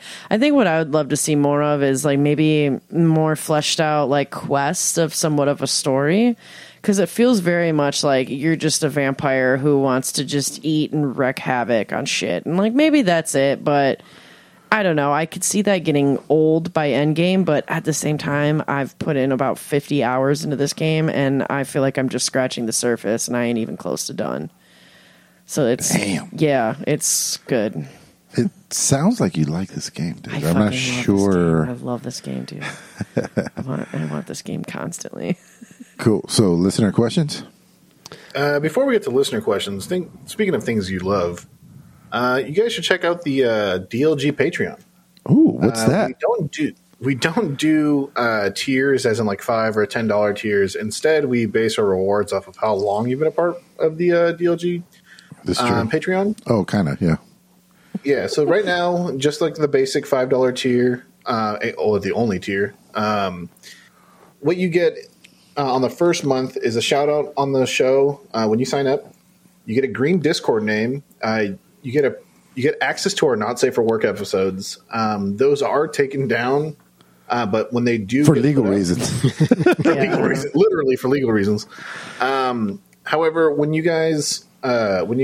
there's one released, we give out the access code to watch it or watch it live. You are promoted to the top live role if Discord is streaming. I mean, if you are streaming on Discord, so if you want to play a game and like you want to share something about that game, you can go ahead and stream live in Discord, and then it'll alert everybody. You are entered into the high score Hall of Fame of DLGgaming.net. And then the next rewards are periodical. So after 3 months of signing up, you get a DLG Shield sticker pack, which is our logo. We go ahead and send that out to you. You just give us your address, and we send that to you. After 6 months, you get a T-shirt, $30 for a pretty rad T-shirt. It's not bad. And then after a year, you get to pick a caster to play any game for 3 hours and give their official review. So yeah. Go ahead and check us out on Patreon. We're looking at diversifying our rewards. A possible one that we were looking into is maybe one where, because I can't shut the fuck up about Warhammer, I paint you a Warhammer model. So throw us some ideas in our Discord. Thank you. Yeah. Good job, Nick. All right. Before listener questions, quick shout out to Burn Division, subscribing for 18 months, year and a half. Thanks, man. Burn. Bobby, I just had an idea. Maybe we should do the next NSFW from live from DLGCon. I don't know. Maybe. We should definitely do one. Yeah. We'll Another thing figure that that we out. want you guys is themes for our Not Safe for Work episodes. We're looking to do, since we're trying to do them periodically, we can't just keep talking about the same dumb stuff all the time. Can't do knees to nips every episode. But yeah, if you want to shoot us a topic that maybe you want us to talk about all the Not Safe for Work episodes, go ahead and do that in our Discord as well. Yeah. All right. First listener question coming from Exaris. I own a steering wheel setup for sim racing, and it got me wondering, do you guys have any weird, expensive, or oddly specific gaming hardware? Bobby, you had that 3D monitor forever. I did. I had the 3D monitor for a long time. Yeah, I really was a believer in that. Yeah, that didn't really pan out. But it was cool. I played Metro Last Light entirely in 3D. I feel like that would give me a headache these days. And some games were a lot better on it than others. Far Cry 2 was good. But a consistent issue with 3D gaming was the refresh rate. Whenever you move the screen around too quick, it was very apparent that there was just a lot of like jittery, like I don't even know what to call it. It was like ghost images. It was not great. But yeah, I had the 3D monitor for a long time, the NVIDIA one. God, back in like 2013 or something. Yeah. Any other expensive peripherals that you can remember of? Or odd peripherals? My keyboard doesn't have anything printed on it. God, that's such a weird move. Yeah, it's completely black. And it's like, I spent over $200 on this keyboard. I got it from WASD Keyboards. The keycaps are starting to wear off, so I got to replace those. But I got them with red switches and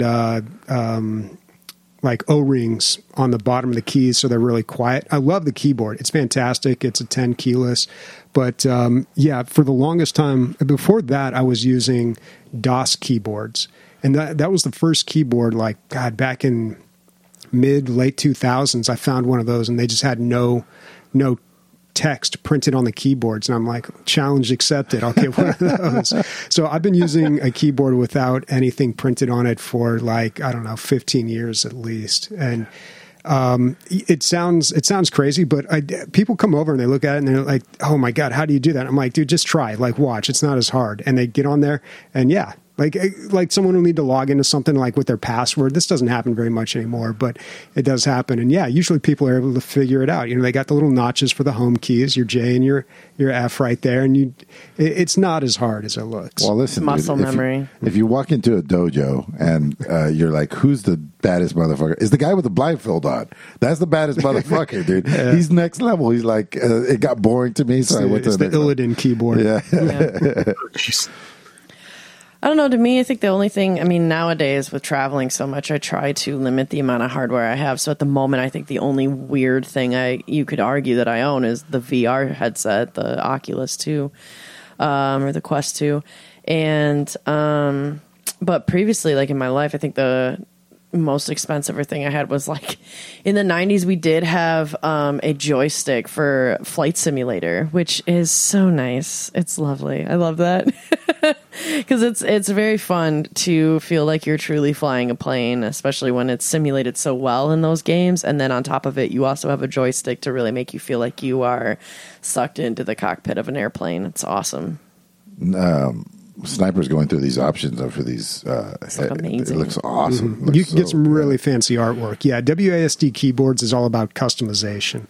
I don't know how this became an ad for them, but yeah, I highly recommend. Or to make an ad for somebody in our own Discord. I know that Zap sometimes takes orders or like makes a lot of keyboards for fun and kind of designs and does stuff. I don't know if he's using WASD, but I know that he's got a lot of keyboards that he curates and makes and stuff. Yeah. Yeah, there's a lot of good options out there. I mean, there's Happy Hacker, there's Ducky, there's like all sorts of really good keyboards that you can get that look all sorts of different ways. But as far as like customizing, I think WASD was the only one that I found where I could get it like exactly how I wanted it. Sniper, tweet these guys and tell them to give us some retroactive money once they get the DLG bump, please. Thank you. Just tweet them. You owe us. Right. Well, speaking of the guy that makes keyboards, Zap's got the next question, which is, have you guys ever been recognized in public? No, never. No. Recognized by my mom, but technically that's all the time. I'll be walking down the street, people are like, "Oh shit, it's you!" The guy that's not on camera. Yeah, it's your sexy voice. No, this has kind of happened before. So at the second DLG Con, two of the people, it was Cricket and somebody else, were out buying something, and they were wearing a DLG shirt, and somebody had said like, "Oh, you listen to DLG?" And they're like, "Yeah, we're actually having like a whole get together." This is like right in the middle of COVID though, so I don't think they wanted to cruise back and hang out with a bunch of people. So that kind of counts, but this, I kind of got recognized. I guess I did. Atrocious. I don't know if he still listens to the podcast. Maybe he's still out there, but I was at BlizzCon, I think 2018 or 19, and I was just sitting there looking at my phone, like probably texting somebody, and someone was just like, "Oh, hey, Bobby," and I'm like, "Who the hell is this guy?" And then he like introduced himself, and I was like, "Oh, okay, yeah, what's up?" And so yeah, that was cool. That was really cool. This last DLG Con, we went to the grocery store with Cricket, and he has my face on his shirt. It's weird, man. That is weird. That is weird. Like, am I his bitch? He my bitch? What's going on here? It was strange. And it says chicken dinner on it. Well, yeah, so for you, it was a recognizable face in public. Yeah. I've never been recognized in public through DLG, obviously. I haven't been on the podcast that long either. I've been recognized in public as a resident advisor, though, in Detroit, and that's always weird because it was like, I feel like an asshole and I should know you, but I don't Don't know you. It's kind of weird, but nope, not famous enough to get recognized in public. Yeah. We should act like Leonardo DiCaprio and Jonah Hill, where Leonardo DiCaprio pretends to take Jonah Hill's pictures, and he's like, "You're so famous." And you should do that next time we're at DLG-Con. There you go. All right. Warconius asks, what game or video game franchise would you love a cameo in? What kind of NPC would you be? Oh, man. Oh, I would love to be in, obviously, Elder Scrolls Online. Duh. For me, at least, of course. The kind of NPC I would want to be, absolutely be like the fucking dude that was like, I used to be an adventurer like you until I took an arrow to the knee. That's the kind of person I want to be, where it's just like, just some random fucking nobody in like a little chicken farm that's just like, oh, I used to be a crazy adventurer. And then I fell and hurt my toe. Okay. On that note, real quick. I just learned, because I'm playing Skyrim again, that taking an arrow to the knee is to get married because you take a knee. I didn't know that. Oh, I didn't know that. Yeah, it's an old euphemism. Yeah. It blew my mind. I was like, this whole time I thought these guys, all of them, were just getting shot in the knee. Shot in the knee. There's just one rogue who's shooting guards in the knee, doesn't kill him. So it's like Cupid's arrow. Chris, did you play with a ton of mods? No, we're doing it vanilla. Rianne's never played it before, dude. So we're just getting real high, setting up the comfy couch, and jumping in. At least graphical ones, dude. And like, ones that fix all the bugs. It is a awesome, Bethesda too. game after all. Yeah. I think I bought like the latest edition. Oh, yeah. The That graphics, comes. Yeah. Yeah, the graphics look really awesome. Or, I mean, they don't look awesome, but they look pretty good. Yeah. Yeah, and they took a lot of the debug mods and put them in there. So that's good. I would like to be a Binding of Isaac boss, preferably one that shoots shit as their Call you projectile. Stinko. Yeah, there's a lot of already shit tossing ones. Maybe one that like shits in his hands and actually chucks it at people. That'd be good, like a monkey. Yeah, super gross. Super realistic. Yeah. For me, I want to be like in obviously like a Warhammer game, something. But it would be like, I would be like a side character, and you'd have to go like rescue me, and I'm just like with my family, and then they're like, "You're one of the greatest warriors of all time," and then I join the party, and like the first 2 seconds of combat, like I just injure my back and I can't do anything anymore. That'd be perfect. Take an arrow to the back. I don't know what I would put myself in. Maybe Deep Rock Galactic, but there's not enough. There's really not a lot of NPCs in that game. I guess I could be like a robot or something hanging around the base. That'd be awesome, Bobby. You're just like one of the home base robots. Or like a vending machine. What do you want? I don't have anything that has flavor. It's just Soylent. All right, we got another long question here from Warconius. He says, looks like more and more Sony games are coming to PC. This is going to be an important part of their strategy. Out of these games, which one do you want to play first? Last of Us 2, Bloodborne, Returnal, or Spider-Man? Which one is Returnal again? Returnal's the rogue. The roguelike first lady. Yeah, she's like a lady. It's like the Prometheus masks. Like she has one of those things where it's like a full face gas mask. Yeah, I remember that game looking interesting. That would probably be my JD choice out of all game. these. I'd probably go with The Last Didn't of Us even know about too. it. I like The Last of Us series. I feel like that's the big choice or the popular choice. Yeah. But that's just such a long game and so much story. I don't know if I'd really ever finish it. I've played all those games already, so unfortunately, I don't have a dog in this race. Okay. These are actually two questions he had here. I thought they were one, but the second part of his question is, Norman Reedus leaked Death Stranding 2. Kojima usually changes things up pretty drastically for his sequels. Knowing what you know about Death Stranding, what kind of sequel would you be interested in playing? Like first-person horror or turn-based strategy? Oh my god, a management game where like you are the person that like You manage the deliveries. yeah, you manage the deliveries and you have to like build up your repertoire and buy upgrades for your people. Yeah, I like that idea Causing because world in events Death like Stranding Left 4 you are Dead doing the guys suck. deliveries. I honestly don't think it's Death Stranding 2. I think it's one of those decoy things that he's doing, like he's done in the past. And I think it's either going to be something similar to PT. Maybe him and Konami kissed and made up, because there's already 3 Silent Hill projects coming up. There's a remake, a remaster, and then a whole new game. But I think he's going to make a horror game because everybody wants him to. That would be a huge kissing up, dude. They had a huge fallout, right? Yeah, they had a huge fallout because he didn't want to do sequels, and they didn't let him finish Metal Gear Solid 5. There's a whole third of the game that's cut. If you buy the collector's edition, you can actually see like the true ending of the game, and it's all like comic strips and stuff because they just couldn't finish it. All right. We got some questions from Zap. What major developer or publisher should just fucking stop making games? Ubisoft. Yeah. Okay. I can kind of Assassin's Creed. We're running out of periods. Yeah. Yeah. Ubisoft, and in that same vein, I want to say Activision. Yeah. Please. I mean, I know they're not releasing one every year. This next one, they're taking a 2-year break, but it's just like, we don't need any more Call of Duties. They're remaking the old ones. It's just, but then again, I don't play those games. If there's people out there that enjoy them, and I'm sure there are, then, why not? But I literally have no interest.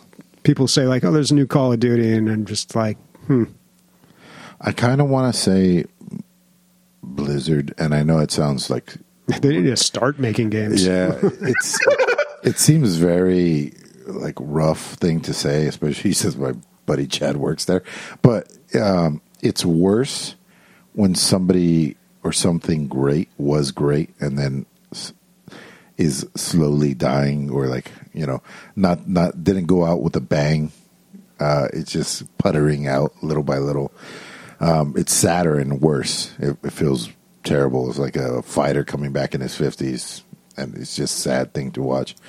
I hope maybe I'll be eating my words, and I love whatever else they make next, but it doesn't seem like things are headed that way. WoW 2. Yeah. Well, I mean, we already kind of know what they're working on. They've got Overwatch WoW 2. expansions, the new Overwatch game, which is not... You mean the same shit? Yeah. Yeah. I mean, they're just... I feel like they're trying to maintain the games that they already have, except Heroes of the Storm, but they're just trying to keep everything that they have going, and maybe they're not really focusing on making anything new, but I don't know. You never know with them. Plus, they got other stuff going on, too. Yeah. We're talking about how Blizzard should stop making games. Yeah. Yep. That's what my vote would be as well. Yeah. I mean, they really haven't made much, though. I mean, it was... it's been 6 years since Overwatch. How crazy is that? What's older? But Hearthstone's older, right? Yeah. Mm-hmm. Yeah. Oh, yeah. All right. And Zap also asks, what's the worst meal you've ever had? Shark. In what I went to form? a seafood place when I was I didn't go. My parents took me to when I was like 10. And it was a place called the Market Broiler. And I learned something, that if you do not boil shark in a base of a cooking liquid like milk or something, it tastes like straight piss. Yeah, because for those who don't know, a little scientific fact, sharks don't have swim bladders. They control how deep they go by their uric acid amount in their skin. Interesting. So, yeah, it's not good eating unless you have somebody who's very skilled at making it. Yeah, I've had shark, and there was, it just tastes like some other fish.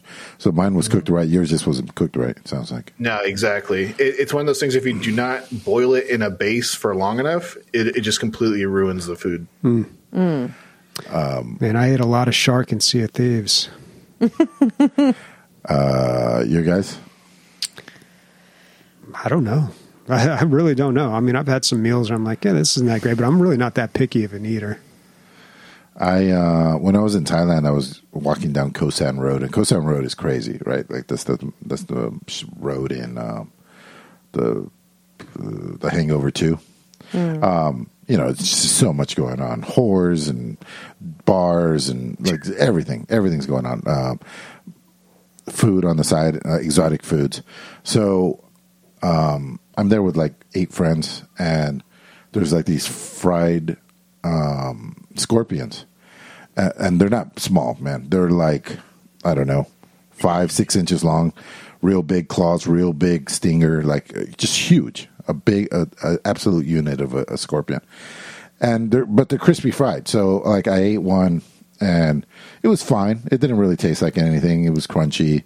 And I was like, oh yeah, whatever. And it grossed everybody out, and that's what I wanted. It was perfect. But then like some cute girl ran up to me. She's like, did you really just eat one of those? And I was like, yeah. She's like, can you do another one for me to video? And I was like, sure. Halfway through the second one, man, it just, what I was doing just all came to me, and I really gushed in my mouth this time. Like all the chewy innards all kind of gushed into my throat. And halfway through, I really wanted to fucking throw up. Like I was really close. If it wasn't, if there wasn't an audience and all these people filming me, I probably would have fucking lost it. But I powered through. Yeah. Oof. Yeah, see? Yeah, that's wild. Yeah. Big They got old the little scorpion. snack size, and then they got the monsters. Nice. Your appetizers and your entrees. Yeah, I think that's the worst- exactly what it looked like. The worst thing I've eaten is probably a century egg. They're kind of gross. What is it? Yeah, it's like an egg that they've, I think, cured For for like 100 years, oh my gosh. roughly. It's gross. It's like smells like rotted eggs. 100-year-old egg. That's yeah, gross. it's nasty. I didn't eat balut, but Should look it up. Yeah, I would not try balut because I hear that Yeah. that's awful Balut too. is delicious. What? well, Yeah, it's very good. somebody ate it in a room next to my office, and I couldn't get the smell out for almost a year. It was so bad. It's like a rotted, baby egg. Well, baby, baby. It's a bird. fertilized egg. It's a fertilized egg, yeah, and in the late stages too. Jeez. Yeah. Ugh. Stop with the photos, Chris. Yeah. Chris can't take it anymore. So at least believe you ate that, Nick. the century-old egg or the 100-year egg like isn't fertilized. It's just like a nasty-looking egg. It doesn't taste much better either. I don't know. I hear it's an acquired taste. I don't have the right acquisition, so I'm not a fan. I'd rather eat 10 balutes than one shark fin. All right. I don't know if I'd do that, but okay. All right. What's everybody playing next week? I really want to go back to Tomb Raider. I really What's want our to go game back of to the that. weeks next week? Yeah, because we V-Rising. we actually did it in one. No, it's not, Amanda. I vote V-Rising. That's what I will be playing Yeah. next week for sure. Maybe we should get Bobby to pick it, so maybe he'll play one. Next I week is the Skulls Festival, by the way. I forgot to mention that. Warhammer's once a year mega sale on all their games, and like you get like 80% off to like 30% off on their game. So yeah, Boy, thought did you you say were- that backwards. I thought you were about to tell me they were coming out with a new like Mexican DLC, and it was just going to be Dia de los Muertos. that'd be pretty rad. Bobby, you picking this month? Yeah, I'll take a look on Game Pass and see what's new on there. Dude, things that you keep putting on the radar keep popping up on there, and I was going to send you something came out this week that you had put on your radar. Fuck, whatever. Really? I'll go through the library. It's out there, like recently added, or at least it was a couple days ago. Yeah. So for me, Tomb Raider. Never stopped playing Magic, even though I said I would. And that's pretty much it. All right. All right, speaking for Nick, Chris, Rianne, just walking by, Amanda, and Bobby, Dia de los Muertos titties. Bye, everybody. Ready up, motherfucker. Go ahead and grab them claymores. I'm coming up like It was Christian's idea. Scorned. I feeling like as if I'm about to hunt you out. No adorns when I'm coming up with my guns and I feel it rain it down. Anybody want to chime in for context? This is me. This is me freestyling. Feeling like as if I'm about to get But what are you freestyling on? Are you talking about Warhammer? sounds like you're talking about Warhammer. No, I'm talking about Call of Duty. Oh. Nice. Yeah, this is a nice little callback from last week when you were talking about being on SoundCloud. Mm-hmm. Christian went out and found that. It's good.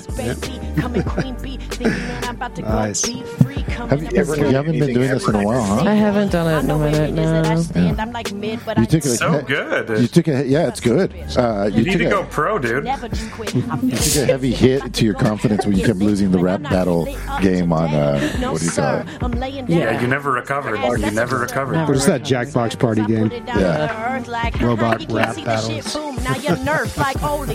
I gotta be like really into a game to Dude, be able post to this rap on. about Can we it. post this on the Discord? Are we gonna Yeah. see the return of like DJ fucking MW like at DLG-Con? Like, are we gonna hear some bars? Well, those were. Yeah, actually, maybe because there is going to be a good enough of people I feel comfortable with. Because like when I go off of the dome, man, I have no idea what the fuck I'm going to say. That's terrifying. That's like a hell of a That wasn't off the vulnerability. dome. That's Yeah, a talent that in is itself. off the Freestyle fucking is hard dome. as No fuck. I only do off the dome. I don't Oh, write shit shit. at What? all. I You didn't can't. write that? I didn't write that. No, I don't write anything. Yo. I don't write anything. But that's what I'm saying. Like, it's easy for me to do it when I'm in my own like little room where there's nobody there to watch me, and I can Jesus. just like let go and record it. But That yeah. was really good. That's Thanks, really man. good for you just fucking around. Yeah, I go off Like, the fucking dome, but that's why I gotta be into it. I don't half-ass that shit. So it's like I gotta be really. So, but you know what though? Maybe V Rising. Like, Yeah. that's enough fucking Yeah. content right there, Yeah. dude. Yeah. We could do another fun video if you made like custom rap lyrics. It doesn't have to be like a spoof of anything. It could just be like unoriginal. We could Try, post we'll if see. you wanted I'm that. rusty. If you wanted. Yeah, I'll have We're to. about to I'll get a have to whole try. new influx of Rusty. fans, man. We're about to get the rap game in this bitch. Oh yeah.